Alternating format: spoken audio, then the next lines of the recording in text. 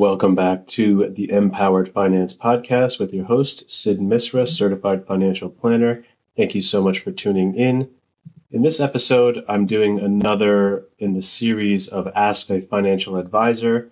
And the specific question I have in this is relevant to so many people that own homes.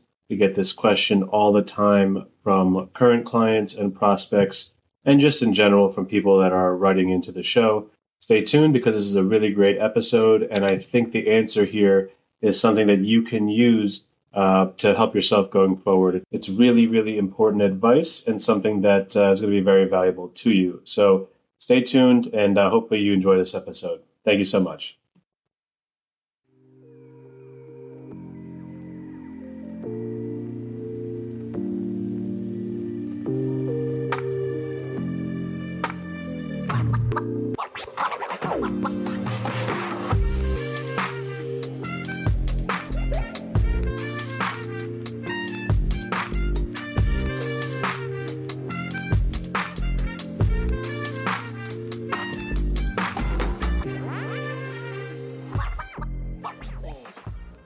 There's another episode in my series, Ask a Financial Advisor. I have an interesting question that I got from a client who, has a house and asked this question right here. Let me just read it out to you. The value of my house has gone up significantly due to the increased demand we see all across the country, and more specifically, my area.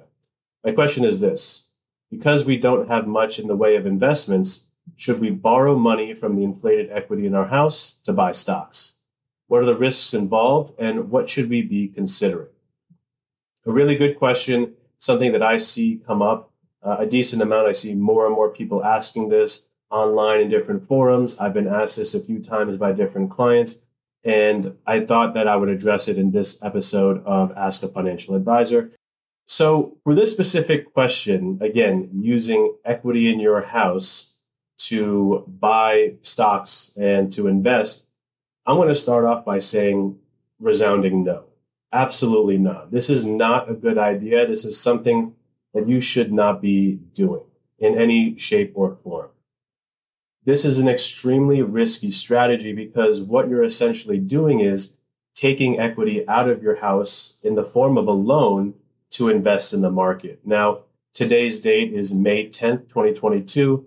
The markets have been in absolute turmoil since the start of the year. And this past week and a half, especially. Imagine if you've taken out money to invest in the market, and that's all from a loan that you've taken out, right? That is not a good position to be in. That is something where you've probably overextended yourself. And I would liken this to taking money from a bank, taking a bank loan and trying to invest that money and to make more money off of it. At the end of the day, whether it's from your house or it's a bank loan, that loan has an obligation. You have to repay that. Now, what if the market is like it is right now? Everything is down. What do you do when you don't have the money to repay that loan? What do you do if maybe you're not able to take money out if you put it in a certain investment that has a time frame on it and you can't take money out of that? What do you do? Now, if it's just a bank loan, you'll get into trouble with the bank. If you have something as collateral, they may take that. But if you're taking out equity from your house to invest and you're not able to repay that, you've put your whole house as collateral. That is the use asset that you and your family and your loved ones need to survive. It is your shelter, right? You've put that up as a way to take money out and to make money in the market. And if you can't repay that loan, you run the risk of now the bank coming back and saying, we own your house. It is a very risky strategy because as we're seeing right now in the market, things can go south very quickly. And you could be left with no money and no way to repay that loan and eventually losing your house. And I think this speaks to a larger issue of if you don't have money to invest, you need to reevaluate your finances. Are you spending too much, right? Is your cash flow negative because you have too many expenditures? Is there a way for you to possibly increase your income to cover those costs and then have the extra money go to work in investments? And then even a deeper question on that is, did you overspend on the house that you're currently living in? There is a big difference, and I touch on this in a previous YouTube video, which I will link below. There's a big difference between being able to make the payment and actually being able to afford something.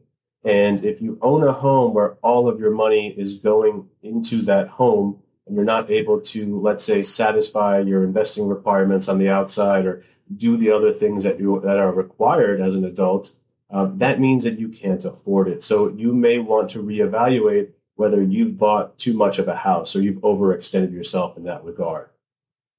So again, as a rewind and as a recap, I do not think it is a good idea. I would absolutely tell my clients to not take out equity from their house and invest it in the stock market because they think that they can make money on that. There's too many risks involved. You are putting something of so much value on the line in the hopes that your stock selections or investment selections go up. And if they don't go up, you run the risk of losing out on such an important asset to you and your family. In my opinion, it's not worth the risk. Don't even do it. Don't think about it. Reevaluate your finances and see where you can earn more money or spend less and use that extra to go put to work as an investment. Well, I hope this episode of Ask an Advisor was helpful. Thank you so much for tuning in. I really appreciate it. Take care. Securities and advisory services offered through LPL Financial, a registered investment advisor. Member FINRA SIPC. Content in this material is for general information only and not intended to provide specific advice or recommendations for any individual.